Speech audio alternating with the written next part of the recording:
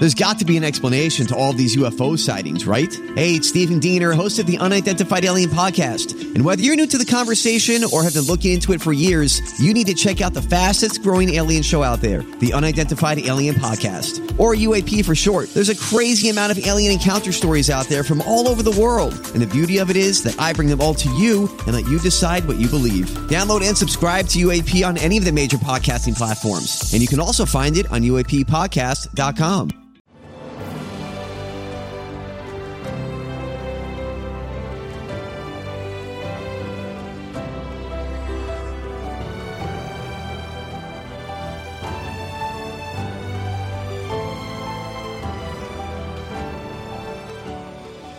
Welcome to the newest episode of Beyond the Fame with Jason Fraley. I'm your host, Jason Fraley, picking the brains of the top filmmakers, musicians, and artists of our time. Comedian Dave Chappelle reopens the Anthem this Friday in his hometown of Washington, D.C., 30 years after graduating from the Duke Ellington School for the Performing Arts. I caught up with the comedy genius when he received the Kennedy Center's Mark Twain Prize for American Humor in 2019. What does it mean to do this in your hometown? You know, back here in D.C., grew up in Silver Spring, went to Duke Ellington. It's got to make it extra special.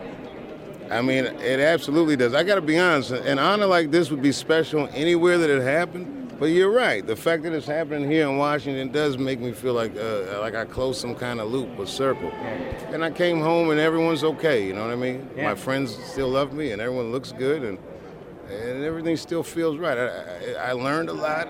I realized I got old while I was gone, but I'm just happy to be alive and happy to be with my friends tonight, and I'm going to celebrate. We all have our favorite Chappelle Show sketches. Do you have one that broke you up on set or that still breaks you up when you watch it? Anything with Charlie Murphy. How much do you wish he could be here tonight? He is here tonight in spirit. It's why I truly feel him. He was a wonderful human being.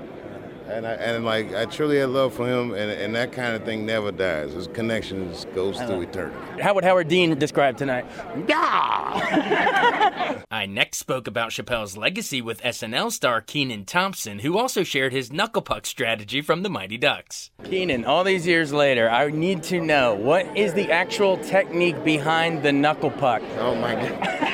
I wish I knew, but I feel like there's just a lot of magic involved, a lot of belief, a lot of faith, but Hopfenpfeffer and eggs, probably, whatever. Yeah, I mean, it's all about aiming for the top of the puck. I don't know. It's a magic trick. Do you have a favorite of any of the Chappelle Show sketches? We love Wayne Brady and Rick James, and there's so many, but do you have a favorite? So many great ones, but I tend to lean towards the one that they went out with first, which was the blind white supremacist, which was brilliant. Right out of the gate. Yep. Last but not least, I spoke with Rush Hour star Chris Tucker about his love for Chappelle. You know, I've never seen very few comedians that can capture an audience, captivate an audience like Dave can, and he keeps your interest through the whole show. So that's the great part of watching Dave's show, because you just want to hear what he's going to say next. So it's great. Talk about how the show itself. Did you have any favorite sketches from that show? From which show? From Chappelle's show.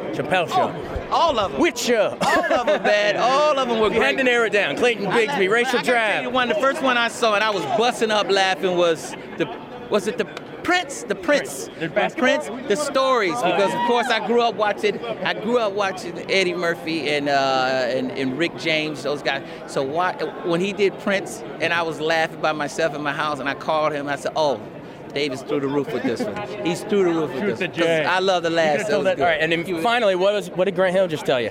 He told me he's giving me season tickets to the Hawks game. All right. Thanks so much for joining us on Beyond the Fame with Jason Fraley. Remember to hit the subscribe button and give us a 5-star rating if you like what you hear. We'll see you next time.